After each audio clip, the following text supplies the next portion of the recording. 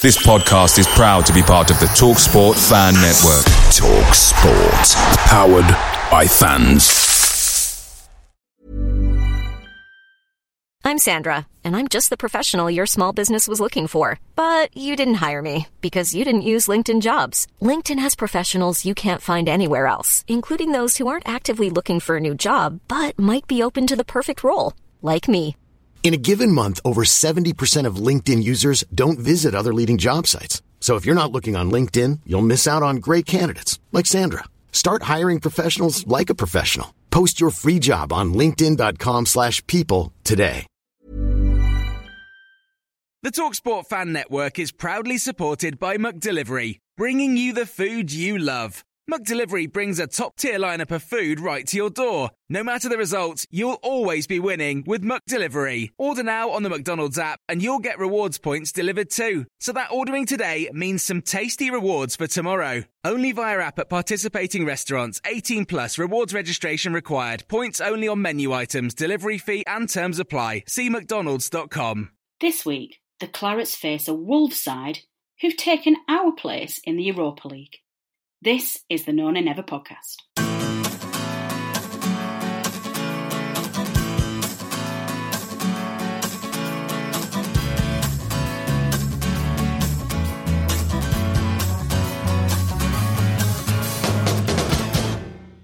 Hello everyone, George Poole here after the game at Wolves today. Feeling pretty depleted, to be honest. I feel sick as a chip with a 1-0, to be honest. I just can't believe it, to be honest. Last minute like that. I thought we were pretty cruising through the game for most of the game until the last 20, when obviously they're going to come at you, being the home side, losing 1-0. I thought we were absolutely taking the mick, to be honest, during times in the game. We were passing it around so well and playing so well to go with it. I thought James Tarkowski, probably his best ever game for Burnley today. He was absolutely incredible. An absolute rock at the back. Nothing was getting past him, and it just summed it up in the second half when, I don't know who he took it off, but he took the ball off someone, dribbled past two of their attackers, and then slid down an incredible through ball down the line for, I think it was Jay Rodriguez to run onto. It just summed up his performance in one little bit of play. As well as that, Jack Cork, absolutely outstanding. Same with Westwood. I thought Ben Mee was really impressive. Probably doesn't get all the highlights because there wasn't so many big tackles as Tarks, but he did a lot of the tracking of the runs of Jimenez, which I noticed especially in the first half with them attacking our end. Well, all these positive signs, really good. Looking good for the season. Yeah, we're in 6th, but still it just feels sickening to... Well, it feels like a loss, to be honest, for them to equalise so late on. It's a real shame. I know people will say, oh, we should have gone for the second, and I sort of agree, to be fair. Like, we should have made it count and put it 2-0 while we could. But there's always a risk to going for that second away from home, so you're always running the risk of sitting back and being hit on the counter, and they can always score one goal, which is what happened. So, yeah, feeling pretty sick, but positive signs. Just got back from Molineux. Disappointing result, but another heartening performance. Bit of a shame that first half we were dominant. We were well worth a 1-0 lead. We didn't look like we were going to relinquish that at any point either. You just felt that we had to come out in the second half and get another goal in the first 10-15 minutes just to really put the game to bed. We didn't do that. We missed a couple of good chances. I think we sat back a bit too deep, a bit too early. We let them come on to us when you'd think they'd been running on fumes the last 10 minutes with the European game in midweek.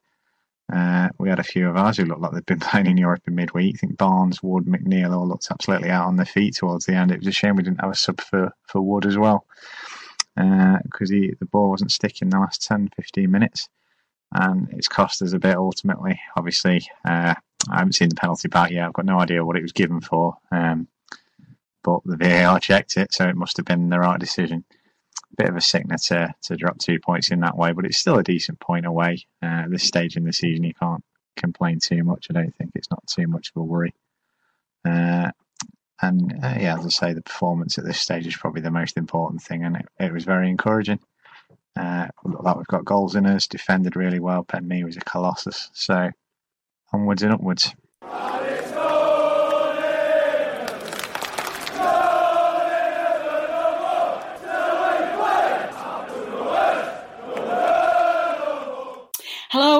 welcome to the No Nay Never podcast. I am your host, Natalie Bromley, and joining me on the panel this week to dissect that agonising point away from home at Wolves is Tom Whitaker.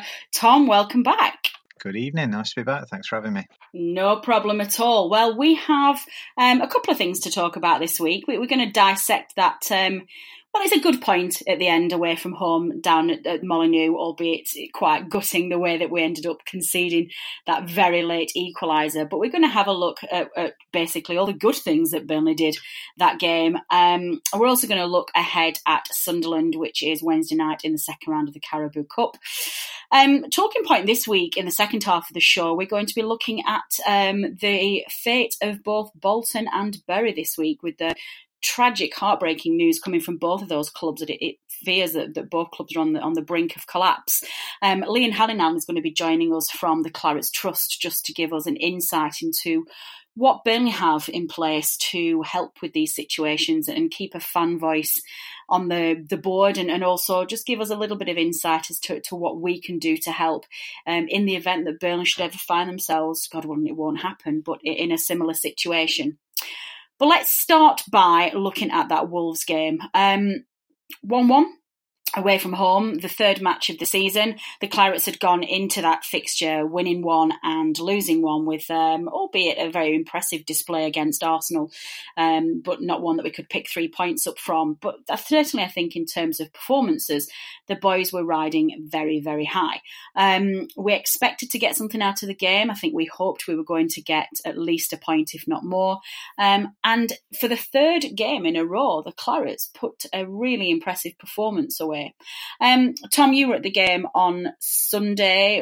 As a general overview, what did you make of the performance? Yeah, I think overall you'd have to be really happy with it. I think for a good 70-80 minutes of the game, we were the better team. We were the only one that looked like scoring.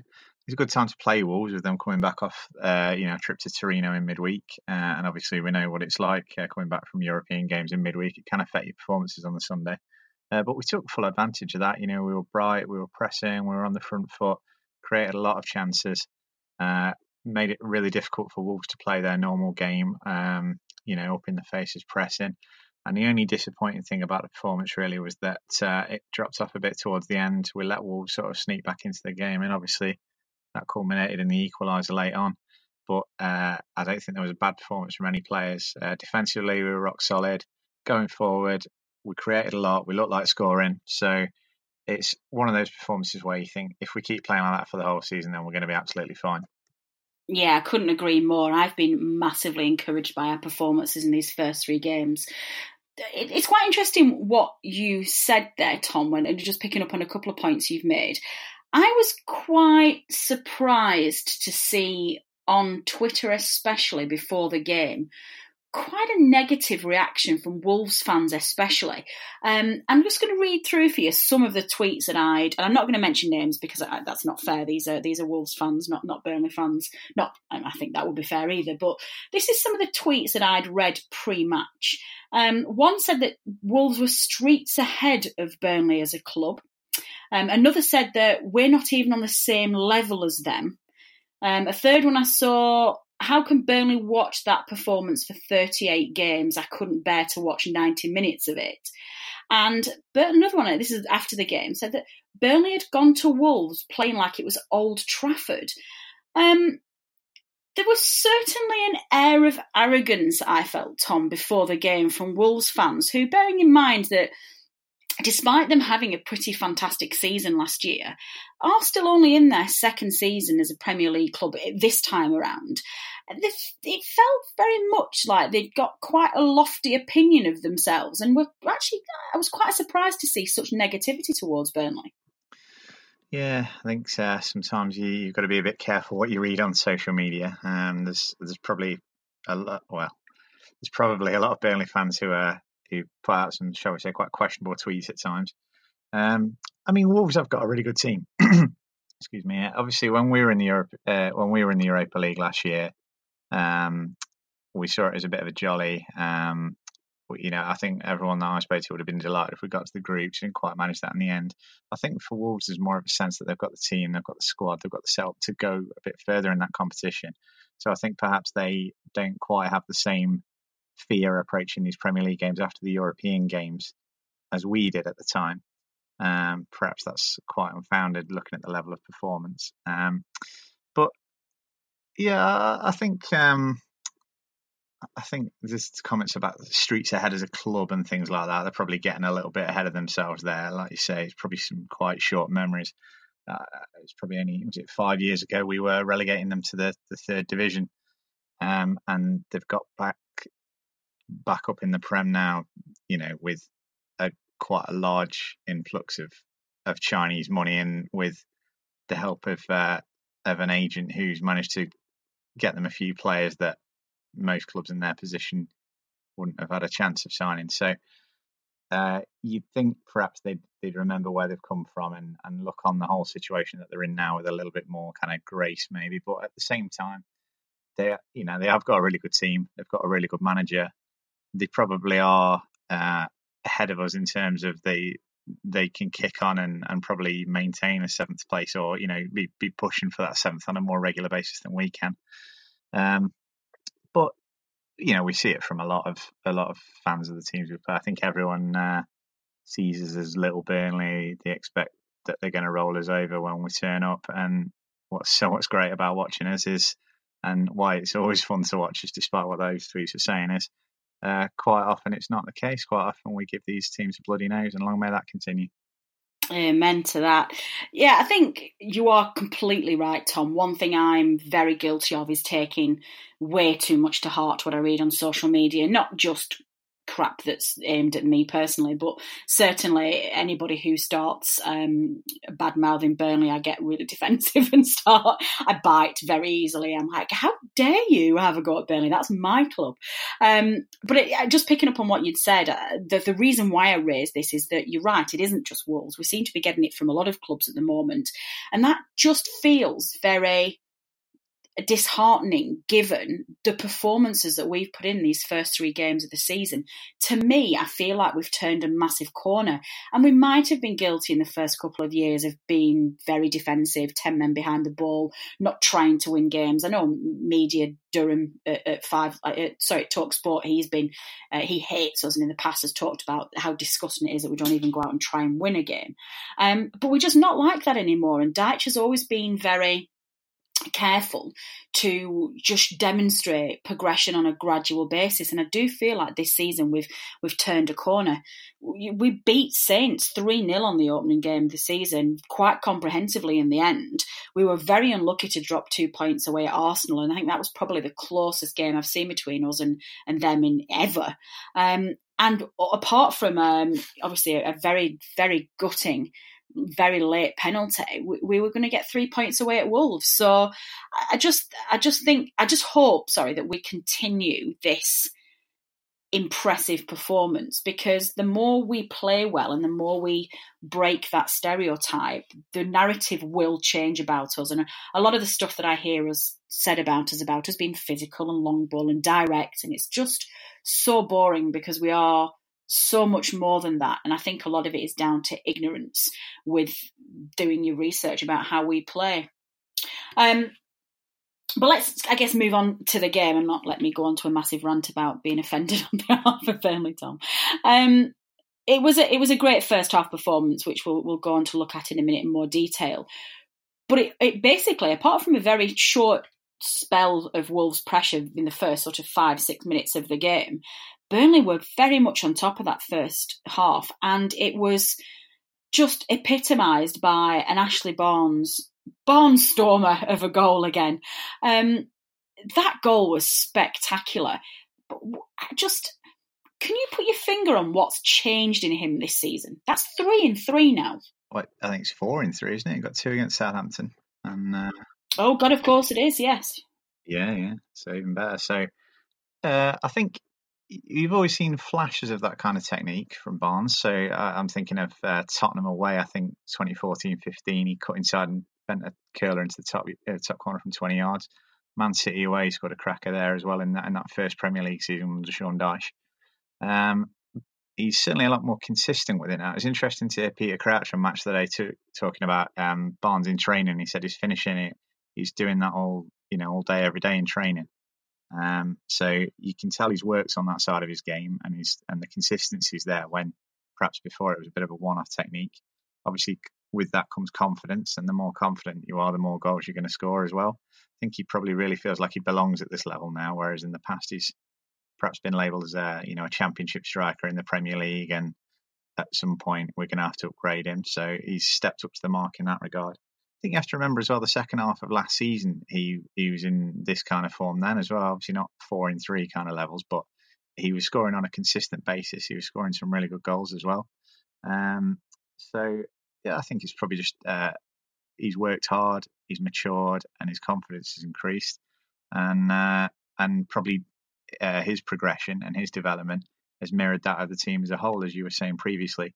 Probably in seasons gone by, you could label us as a bit more of a long ball direct team, and probably in seasons gone by, his game was more about either in centre halves, throwing elbows, falling to the floor. And of course, he's still got that in his locker, don't get me wrong. But I think there's a bit less of that now. I think there's a bit more focus on being positive, on being direct and attacking.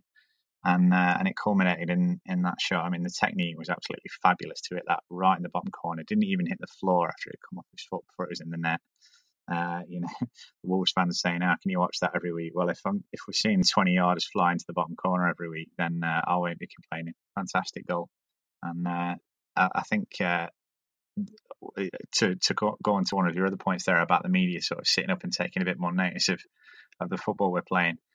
It seems to be Ashley Barnes everywhere at the minute. Everybody seems to be talking about how he's the most underrated striker in the Premier League. So having that kind of positive media attention can only be a good thing as well. Oh, it really is. And I think one of the most important things for me is that we're suddenly talking about a striker. We've always talked about the defensive resilience. It's always been Tom Heaton, or the fact that we had 3 England goalkeepers, or it's been Keaton, Michael Keaton. That's Batman. That's not who I mean. Batman did not play at centre half for Burnley. Who am I talking? Keane. Oh my God. Michael Keane is the new Batman. We always talked about Keno, we talk about Tarkowski, Ben Mee, but we've never really talked about strikers or wingers, because we never really had that flair, and we always used to get criticised by our narrow wins, like 1-0 or just 1 goal differentiates in a game. So it is nice to be talking about a striker. Did you see, Tom, this week, the reports that some of the mainstream media, particularly I think Goals on Sunday and I think Match of the Day 2 picked this up as well? There are genuine suggestions that Ashley Barnes has deserved at least a call-up to Gareth Southgate's England squad. Well, do you know, it sounds daft, but when you look at what England have got at centre-forward at the minute, it's not really that outlandish a shout, I don't think. I mean, at the minute you've got Kane, obviously untouchable, and rightly so. But behind him, Rashford, I think Barnes has outscored him in each of the last 2, maybe 3 seasons. Obviously Rashford's your long-term pick there, but certainly form-wise, he's not touching Barnes at the minute. And the other one, I think, who gets the regular call-ups is Callum Wilson. I'm a big fan of Callum Wilson personally, but again, has he been at the sort of consistent levels that Barnes has been in the last 9-12 months? Nothing like it, I don't think. I don't think his goal record would stack up either. And beyond that, there's nobody else jumping to mind. Now Vardy's retired, so if you say it on the face of it, it does sound outlandish. But if he was the second or third call-up centre forward for England, the form that he's on, I don't think you could argue with it, really. And, you've seen players like Ricky Lambert, that sort of mould of player, take that chance and run with it before. So if Barnes got it, who's to say he couldn't stay there? Yeah, I would be absolutely delighted for him if he did get a call-up. And I think one of the problems he's facing is that there's still a little bit of elitist snobbery in the England setup. I think Southgate's done a lot to break down those barriers, and he's been forced to, hasn't he? Because we simply don't have a wide pool of players from the Premier League who Southgate can call on to put together a squad. So he has had to look at slightly less conventional routes. He's had to look into the Championship, and he's had to look at players who wouldn't normally get a sniff. But he does still seem to have these hang-ups about having files on players at George's Park and making sure that they've known them. He didn't want to really call Nick Pope up, I don't think, because he didn't have him at youth team level. And I think that will be a problem for Ashley Barnes. I think it's been a problem for Ben Mee as well. But let's see what happens. The last thing, I guess, to speak about on Barnes, Tom, is did you see also the rumour mill going around that United might be preparing for a bid for him in January? I mean, that's probably not going to happen. But as a genuine fear, do you think that clubs could come in for him in January, or do you think he is too stereotypical Burnley now? I think he'd probably have the same problem as Sean Dyche in that, like you say, rightly or wrongly, the perception of him is that he's not a top 6 player. Just like you've got the perception that Dyche couldn't do with a Man United or a Chelsea what he can do with a Burnley. I remember there was the links for Ashley Barnes being linked to Chelsea a couple of years ago, and they had that mad January when they were getting linked to every striker who was over 6 foot tall. But I think that's probably as close as he'll go, especially with his age as well. I think he's 29, so he's not one for the future.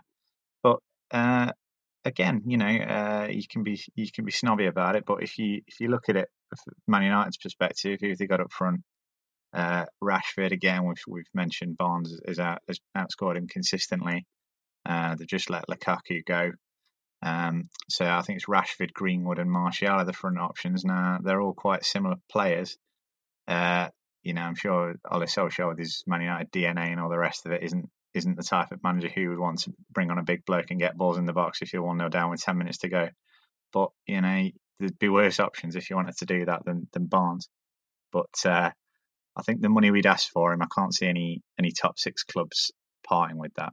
And same with Dyche, he's not going anywhere by the looks of it because of this kind of perceived snobbery, and it works in our favour. So long may it continue. Yeah, definitely. I'm not too concerned about that. Going back to the game then itself, Tom, I think the first half was an absolutely incredible performance by the Clarets. We could have and probably should have been at least 2 or 3 up by the time it got to half time. Certainly Ben Mee had that header that I think bounced off the inside of the post, if I remember rightly. And Wood had 2 really good chances as well to score. We have talked about in the past this need for our strikers particularly to be more ruthless in front of goal and to really put their strikes away. But I'm massively encouraged by just how many opportunities we're creating in the game. It's just not like us. Yeah, I think a lot of credit for that goes to Chris Wood. I think he looks so much better at leading the line than he has done in previous seasons. I thought against Wolves, his performance. So, when you talk about the long ball, the stereotype is that it's hoofing it up to a big bloke's head and he'll flick it on to a midfielder or something like that. But actually, a lot of the long passes that we played on Sunday were for Wood's chase into the channels, and he's getting there ahead of the defender. He's staying on side, which of course is his major issue, and he's using the ball well. So you saw at the Arsenal game last week, it was a long ball. He took it in the left-hand channel, he pulled it back, and we scored. The goal on Sunday, a big ball. He doesn't win the header, all right, but he puts the defender off. The defender heads it straight to McNeil, and we get the goal. It's the same combo, Wood, McNeil and Barnes. And I think a lot of the chances that Wood had in the first half were all his own making as well. There was one, again, a ball down the channel, down the right-hand side. He gets there. The angle's quite tight. He has the shot, just drags it wide. The one where again, another ball into the box. Again, he puts the defender off. He gets it. He cuts inside the other centre-half fantastically well. I think he perhaps just goes for power rather than precision with the finish. I think if he maybe just opens himself up a bit more and just guides it into the far corner, I don't think Patricio can get there. But he still has to come out and make a really good save to stop the shot going in. And yeah, as I say, that's all Wood's making. So I think his performances in terms of off the ball and leading the line and not just getting on the end of things, he looks a much better player to me in that regard this season. Obviously, it's early days, but I've been really impressed with him. So I think that's a large part of it. I think probably getting McNeil further forward, as I say, for their last 2 goals. McNeil's been instrumental in getting that second ball, getting the pull back from the striker. And that's perhaps something that we've lacked in previous seasons as well. And I think it's something we lack with Cork and Westwood as a midfield too. People running on from midfield. So that's made a difference as well. But there seems to be a bit more coherence about the attacking front three. It is front to back quick, but it's not aimless hoofing. It's not long ball in the Wimbledon sort of sense. It's quick transition. Probably if it was a top 6 team doing it, it would be called something like quick transition or something like that, as opposed to just hoofing it. But there's obviously a bit more thought gone into it. There's obviously a bit more method to it, and you can see from the goals we're scoring that it's paying dividends. Yeah, that's such an important point about the perception in clubs. Certainly when I've been watching Arsenal this season, David Luiz is just hoofing it up all the single time, and that's just lauded as being this wonderfully direct football. And it's just like when we do it, as was the case on Sunday at Molineux, Wolves fans were just shouting "hoof" at us all the time, and it's like, well, just because we've not got the David Luizes of the world making those balls, why does it make any less valid a type of play or a less lauded style of play than one of the big 6 play? It very much frustrates me. Second half, Tom, we knew Wolves were going to come out. I think we all talked at half time about the need to. We needed to increase that scoreline. We needed to have converted some of those chances because Wolves were not going to play that poorly in the second half, and they didn't.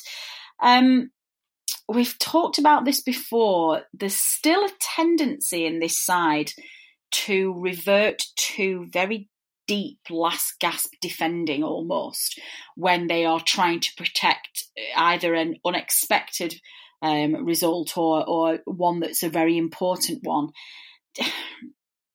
Obviously, it nearly worked. It was the 97th minute before the penalty was conceded. But what do you think? Do you think it's just nerves, or do you think there's something more in this as to why Burnley do go so defensive and just invite that pressure on them to try and protect a result?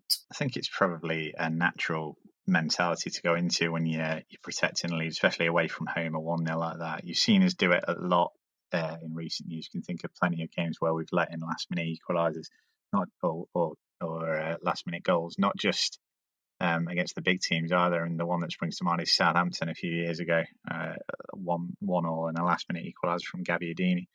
And I think it's quite a difficult mentality to overcome. I think that's why. As you said, probably everybody at our time was saying, look, we need to get another goal there, because we've seen some of the best away wins in the last couple of years. Brighton away springs to mind, Crystal Palace, the first year we stayed up, the 2-0 win. We've gone on and got that second goal, and then we've looked quite comfortable after that. But when you're 1-0, especially when you're away from home against a good team like Wolves, you can never be sure. And I think there's a natural inclination to sort of retreat to your 18-yard line. And just to get rid of the ball when it comes near you. I think probably something that cost us as well on Sunday was the front players really looked to be flagging the last sort of 15-20 minutes. You don't very often see Barnes come off, but he took him off, and you could understand why he looked knackered. Gudmundsson went off injured, and that was a big blow because I think we would much rather have took McNeil off a bit earlier. McNeil looked absolutely shattered as well, and to be fair, he looked shattered from about half time. I think the rest on Wednesday night were doing good.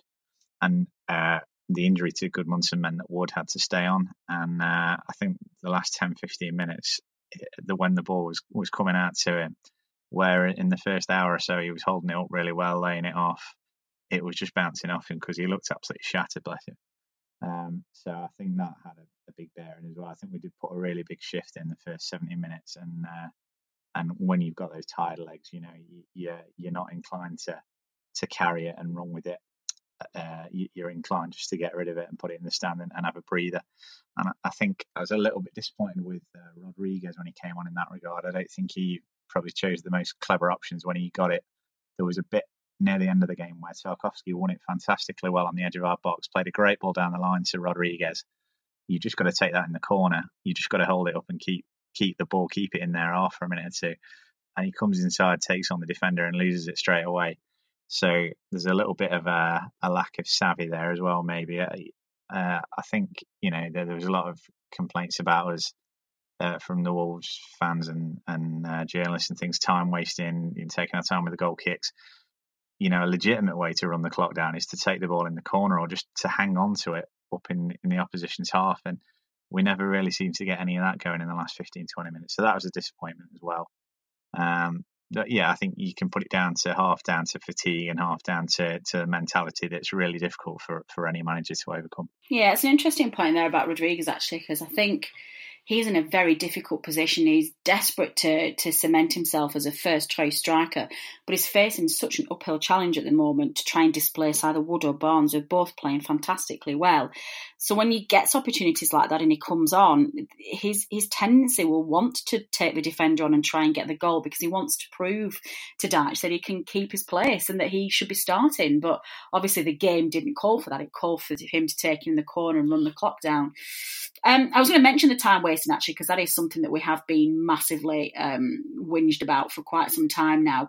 And that did mean that the clock did go past the 95 minutes. And I do wonder sometimes whether not just playing defensively and deep, but those kind of tactics do come back to bite us because, of course, the referee's going to add on extra time because we've messed around in the 5 minutes of added time, and we end up conceding after that 95 minutes is up. But nonetheless, Tom, we did. So I guess the last talking point is that penalty. I honestly don't know what's a penalty and what's not a penalty anymore. I got into bother, actually. Jamie Smith, who obviously regular listeners will know used to be our host of the podcast, had slapped my wrist and told me to stop whinging about VAR on Twitter because I was sulking and decided that Burnley were going to be the top of the league of teams that were going to be shafted by VAR. And Jamie Smith, quite rightly, told me off and told me to stop blaming VAR for something that wasn't VAR's fault. But in my defence, I was sulking because we'd just conceded and I was not in the right frame of mind. But Paulson gave the penalty straight away. VAR did look at it because they look at all penalties, and there was no clear and obvious error there, and there was nothing at all to enable VAR to overrule the referee's decision. Interestingly, that subjective element has not resulted in one single referee's decision being overturned yet in the first 3 weeks of the Premier League. The FA have confirmed that it is a very high benchmark, so there has to be a fundamental error for VAR to overrule a referee's initial decision. And if it's just a matter of subjectivity, they simply won't, which does frustrate me a little bit because we all called for VAR because of inconsistency. Well, not just mistakes, but inconsistencies in the league. And VAR isn't doing anything to stop inconsistencies in the league, but that's one for another day. Tom, I've seen us have that very same tackle against our players and not been given a penalty. I've seen us concede that penalty against us more times than I care to remember. But even in these first 3 weeks of the Premier League season, I've seen more contact than what Peters did at the weekend, and there be no penalty. And because it's a top six side, the pundits in the studio saying, "Oh no, you can't give a penalty for that." And it's very hard not to feel conspiracy theorist, but of course we conceded that penalty, and the referee had no doubt and pointed to the spot. Talk some sense into me, Tom, because I'm very emotional when it comes to these things. What was your view on the penalty? I thought it was a penalty, to be honest. In the ground, it was a bit of a scramble. It was down the other end. I couldn't really see what had happened or what it had been given for. There was some sort that might have been an handball or something like that. But I've seen it back since, and it's just a stupid challenge. I mean, that ball's coming in. Jimenez isn't going to do anything there. But Peters goes to ground when there's no need to. And Jimenez is clever, to be fair. He just gets in front of him. He knows Peters is going to slide in. He knows if he gets between Peters and the ball that he's going to catch it. It reminded me a bit of, I think, last time we played Rovers at Turf Moor. We beat him 1-0 with a penalty, and Shane Duffy about to put his foot through for a clearance. Boyd just got in front of him, and they ended up booting Boyd in the back of the leg. It is a penalty. I mean, he's not gone to foul him. He's gone to play the ball, but he's gone to ground when he doesn't need to. He's made a daft challenge, and the Wolves player's taken advantage of it, and I don't think you can complain. I think the only frustrating thing about it is looking at the way VAR was used at the weekend. I think, like you said, there's a real reluctance to use it. I think if we'd had a referee, so for example in the Tottenham game, the one where Lascelles just fell over and took Kane out, and I think Mike Dean has avoided giving that because he's worried that the VAR is going to show him up if it's given a penalty. And if we'd had a referee who was a bit cautious and thought, do you know what, I'm not going to give that, and I'll wait for the VAR to tell me if it was a penalty, I think the way they're using it, the VAR wouldn't have overruled him. And it's a bit annoying that we got the one ref at the weekend who seemed to actually want to give a penalty for an obvious foul in the box. So that was a bit frustrating when I saw some of the other highlights. But if that had happened to us in the last minute, I'd have been screaming for a penalty. I think it was nailed on.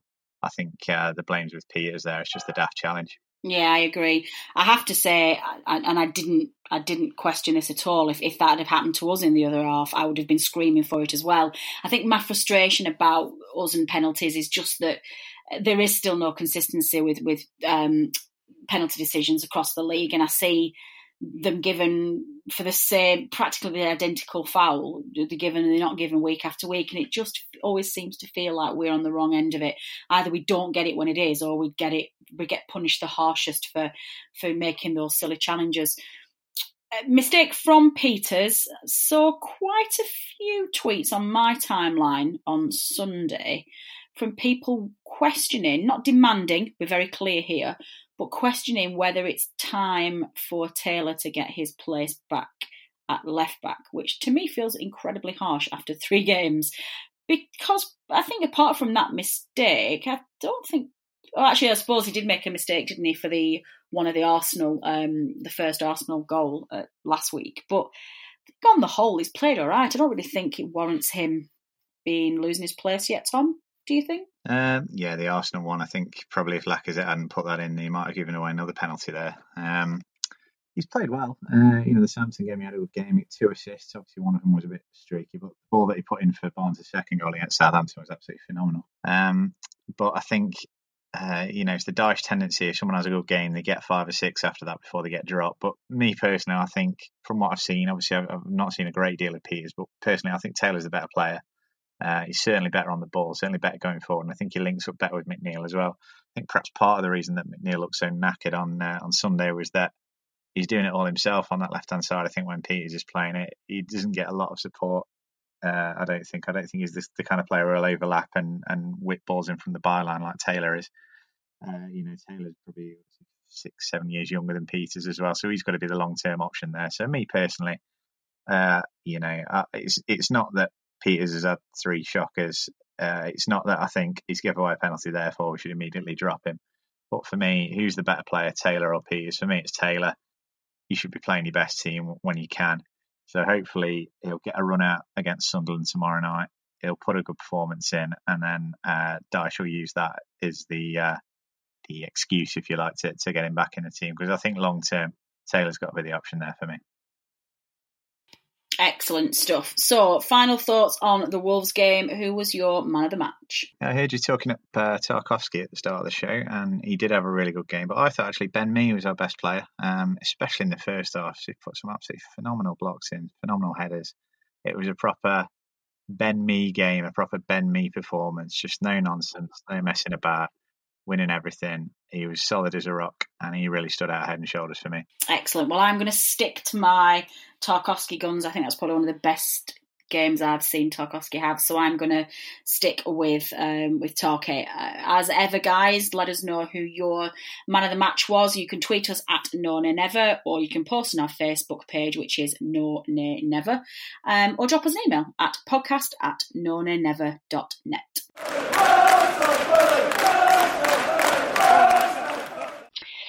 This week's talking point comes at the back of the quite distressing news coming out of the media this week that both Bury and Bolton are on the brink of becoming extinct. Both of them are in horrendous financial turmoil at the moment, and both of them are expected to be served with notice from the AFL that they will have their membership of the Football League revoked. Which has been really quite distressing for everybody, any football fan to look at. And I know Bolton and Burnley certainly don't have any love lost between them, but I think from any fan to see an opposition team in that particular well, I guess problem more than anything, and see their club potentially be on the brink of collapse is incredibly distressing. At the time of recording this podcast this week, the Tuesday 5 p.m. deadline has passed for both clubs. Both of them had until 5 o'clock today to present evidence to the AFL that they had a credible buyer and somebody who could sort out the financial distress that both clubs were in. I think the last update we had is that Bury their deal had fallen through, but they had 3 new offers on the table. How credible they are, we don't know. So I think Bury fans are looking to see if any of those will come of anything and convince the AFL to give them one further extension. They, of course, have already had their 14-day notice of their expulsion from the Football League. Bolton also, their deal fell through, I think, a couple of days ago now, and as at the 5 p.m. deadline, there was no news as to whether or not another deal had been brought to the AFL's attention, I guess. They're looking at, I guess if nothing happens tomorrow, they're looking at being served with the 14-day notice and potentially going into liquidation as well. So it's really dire straits for both Bury and Bolton. It's really quite shocking in this day and age that 2 such established historic clubs could be out of business and out of the Football League in as little as 2 weeks' time. The reason why we raise this week, I think, is number one, it is in the news. But secondly, I think all football fans appreciate that could be us. And we ourselves at Burnley have been in situations in the past where our finances have looked precarious and we've been on the edge of extinction ourselves. So this week, I'm absolutely delighted to introduce you to Liam Hallinan, who will serve as Hallinan. I hope that's the right pronunciation. I'm sure Liam will do that in a minute. But Liam's going to do 2 roles for us this season. Firstly, he's going to be a regular panellist on our main show, analysing the Clarets' performance week in, week out. But Liam is also on the board of the Clarets Trust. And he's going to talk to us this week about the role of the Clarets Trust, what its job is, and essentially how that's going to help the community and the future of Burnley Football Club. Liam, welcome back to the show. Hi, Natalie. Thanks for inviting me on behalf of the Clarets Trust. So very much appreciate it. No problem at all. I guess we should just really start at the very beginning. Do you want to tell our listeners what the Clarets Trust is and what it serves to achieve? Yeah, well, originally the Clarets Trust and all of the trust organisations of the same ilk were set up when, back in the days of ITV Digital, when a lot of clubs invested a lot of money in players and funds, etc. And there was quite a significant risk of them going into liquidation and bankruptcy when ITV Digital went pop, if you like. And Trust was set up, if you like, as democratic non-for-profit organisations, but to represent supporters committed to strengthening the voice for supporters in decision-making processes of the club, and also to try to somewhat underpin the values and the principles of the club if a club were to go into a detrimental situation like we see Bury and Bolton going into today.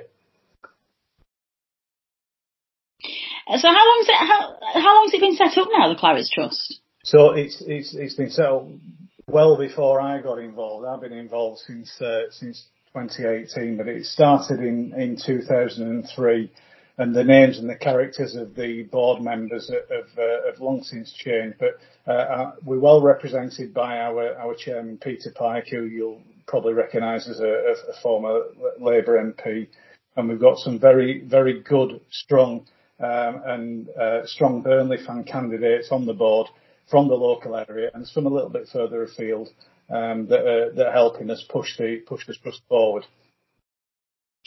So I think certainly in Burnley's case, Liam, we have been in a very fortunate position where certainly for the last 10 years we have been financially sound, and some would maybe question whether or not there is a need for a supporter-led trust or that voice of reason. But surely the trust is so much more than that now.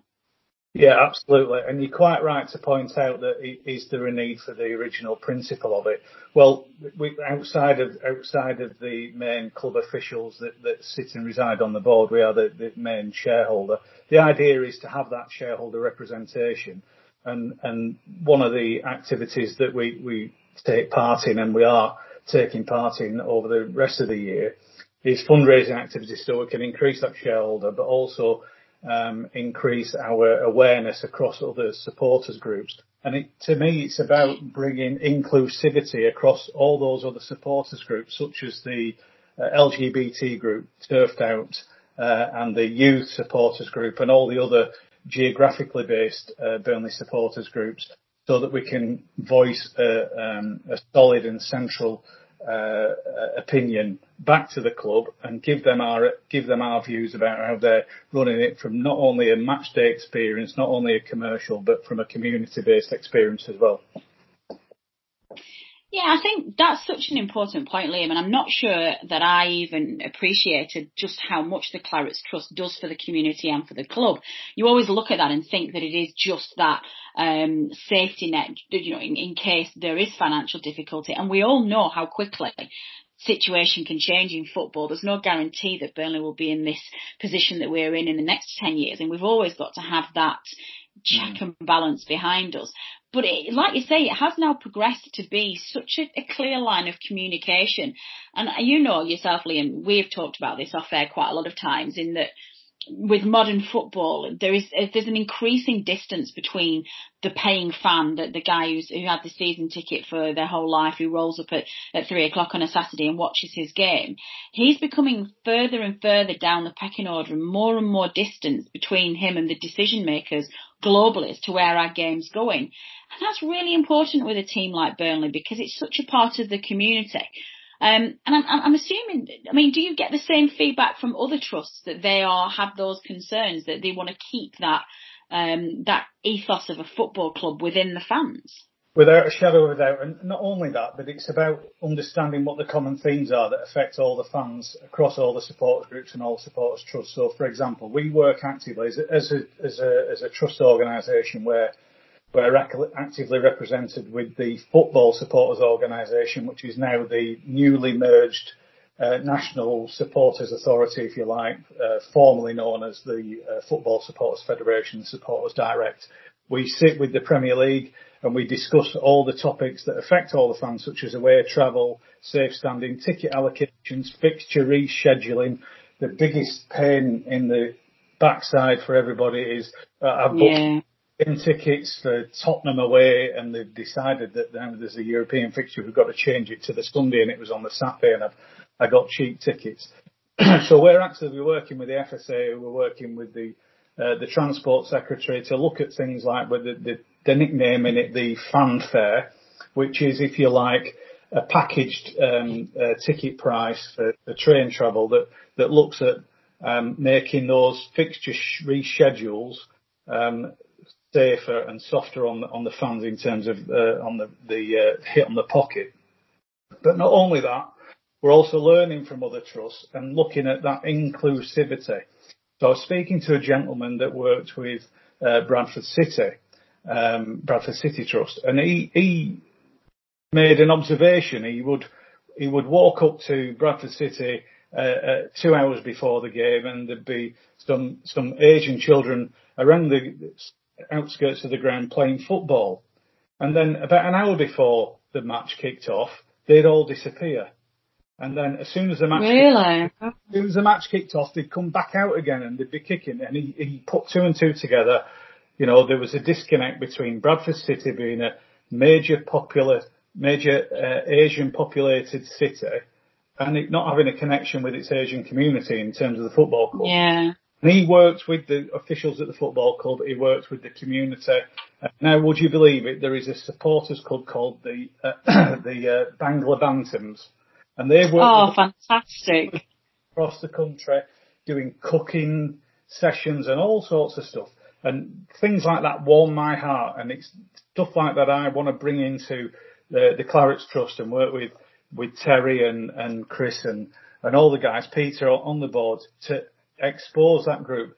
We've got a pocket of our community that we've not quite cracked yet.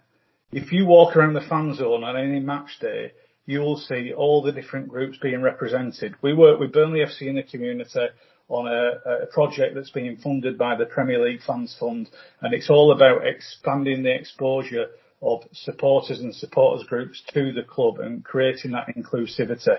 And I want to work harder and harder on bringing that in. So for anybody that's listening, if you want to know more about it, not only the Clarets Trust, but all the other groups like the Youth Board and LGBT, which is called Turfed Out, or all the other groups, come and join us. And also, of course, the great work that Burnley FC and the community do. Come to the Van Zone. Absolutely, and I mean, I can't imagine that anybody listening to this isn't 100% inspired by that, Liam. Now, obviously, Team None and Ever, we are members of the Clarets Trust. Myself and Tom especially were talking about this when we were recording the podcast this evening. We're both members.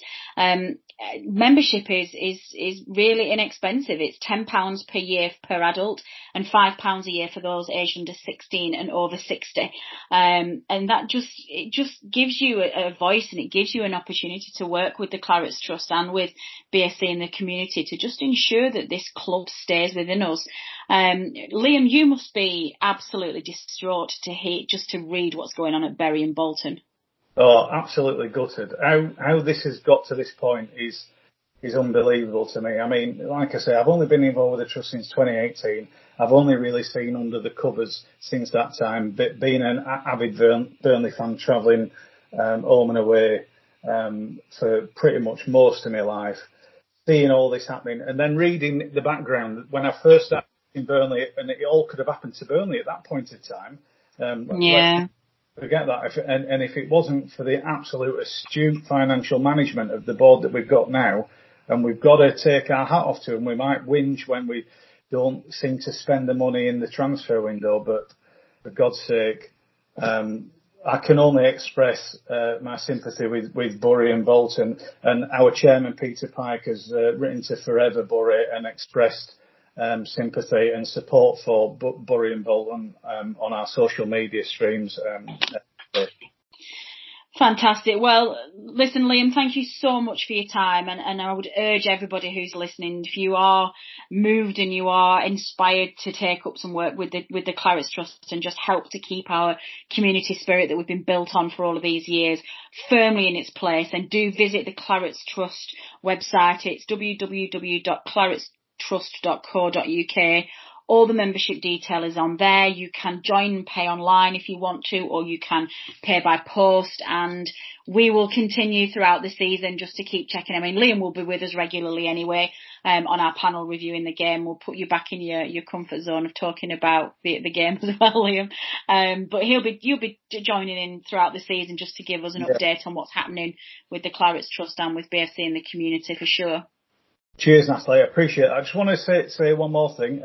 On the spirit of the fundraising and on the website tonight we posted a race night that we're hosting at the KC 110 Club on the 7th of November. It's all about fundraising. It's £5 to enter, and you get your pie and peas as is usual on a Burnley fundraiser event. Excellent. The usual video race night. Please do join us. It's open to members and non-members, and you can actually register and pay your entry fee on the website tonight. So please join us.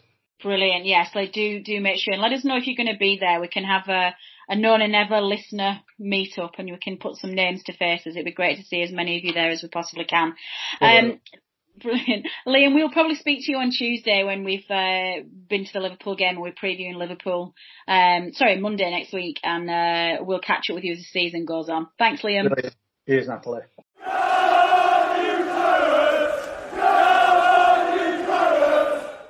So we're going to end this week's podcast, Tom, with a look ahead to this week's second round Carabao Cup game. We don't yet know the result or the teams because we are recording the main show on Tuesday night. I'm a little bit forward, given it was the bank holiday weekend. Home tie, one that I was pretty excited about, actually, Tom. I was really looking for a decent fixture, I thought, for once in the cup games. What do you expect team-wise? Are we thinking a complete 11 change here, or do you think some of the players who featured in the first team will also get a run out tomorrow? I think it'd be 10 changes, and I think the only reason for that is that Goodmanson got injured, or I think you'd have 11. I think it'd be Hart in goal. You got Taylor, Gibson, Long, and Bardsley. Probably going to have to play McNeil by the sounds of it, which is a bit of a shame. because the sooner he got a rest. But if you've got Drinkwater and Hendrick in the middle, Lennon on the right, and then Rodriguez and Vidra up front, there's no one else you can really put on the left. So unless he does something really bold, get someone out of the youth team or something like that, I think it'd be 10 changes. I think it'd be McNeil plus the 10 that I mentioned there. Do we think we'll see Drinkwater, though? I'd heard some rumours it was going to be the 14th of September after the international break before he was going to play. Or I suppose, do we think that's just a league game, maybe? Yeah, probably. I think given our record in the cups under Dyche, I don't think he's taking it too seriously. So it wouldn't surprise me to see Drinkwater get a run out. Yeah, I do hope so, actually. It'd be nice to see him. What are your expectations, or I guess what are your hopes for this League Cup? I'm always torn with the League Cup because it just starts so early, and because the importance of the Premier League, and because we've only usually got 3 games under our belts before we play it, it's just too early in a season to commit key players of your squad to try and get round a cup. I think by the time you play in the FA Cup, the third round comes round, it's Christmas already and you've got a good idea of where you are. But then at the same time, Tom, I want to win everything. And I'm getting to that point now where I feel comfortable that Burnley are going to survive in this league. And I really want us to go on a couple of really good cup runs. Yeah, I couldn't agree more with that. I think the way we started the season, we do look like we're going to be, if not, top 7, we're going to be safe and we're going to be comfortably safe. And you think that's the time when you'd want to start on the cup competitions, having a bit of a go. But I don't think that's part of Dyche's mindset. I think probably the fact that the squad's still quite small plays into that somewhat. But I can't remember the last time I missed the League Cup game, and I've got a ticket for tomorrow night. But you start to wonder why when you think of some of the previous ones, Port Vale, Accrington, I was at Burton last season.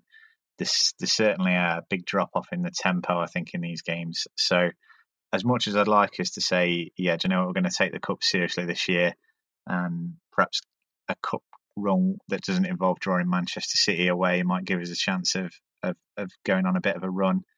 I don't think that Dyche is going to be prioritising it. I think we're probably going to see a weakened team at a less than stellar tempo tomorrow night. And I think probably if Sunderland put a strong team out and they're really up for it, then they could well cause us a few problems. So as much as I'd like us to have a go, and as much as I'd love to say we're going to get a decent cup run this year, I'm not too optimistic about it, to be honest. Oh dear, Tom, that took a turn I wasn't expecting. You're usually upbeat.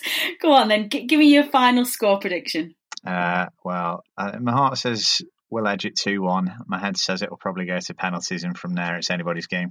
Oh, well, I'm going to be massively optimistic, and I'm going to say Burnley will win by at least 4-0. I'm very confident, even with our second side. I think it'll be a really good game.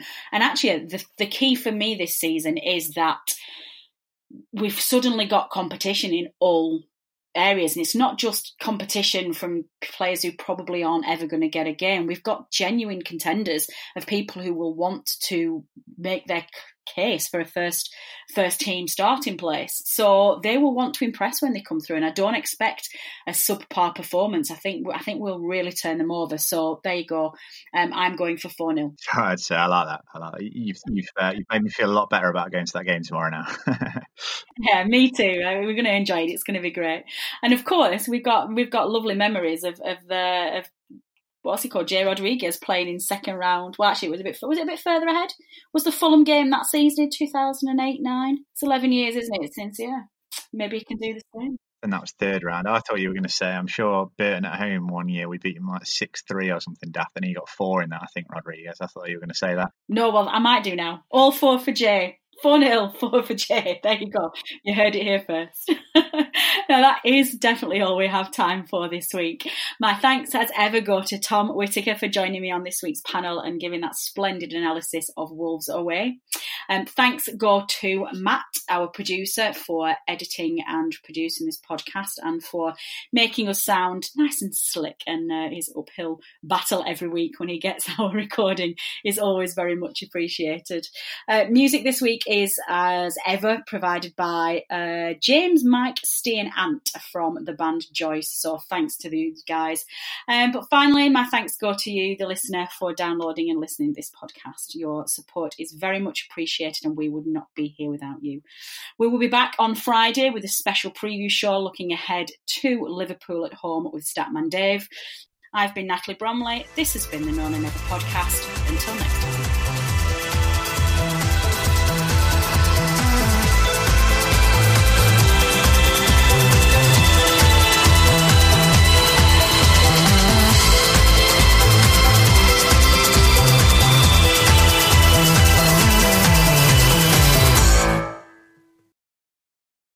Away days are great, but there's nothing quite like playing at home. The same goes for McDonald's. Maximise your home ground advantage with McDelivery. Order now on the McDonald's app. At participating restaurants, 18 plus serving times, delivery fee and terms apply. See mcdonalds.com.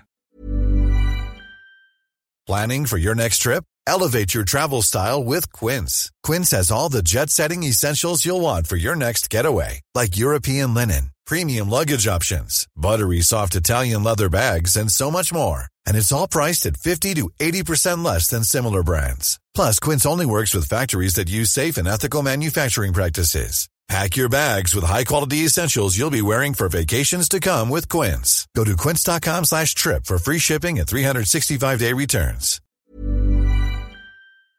This podcast is proud to be part of the TalkSport Fan Network. TalkSport. Powered by fans.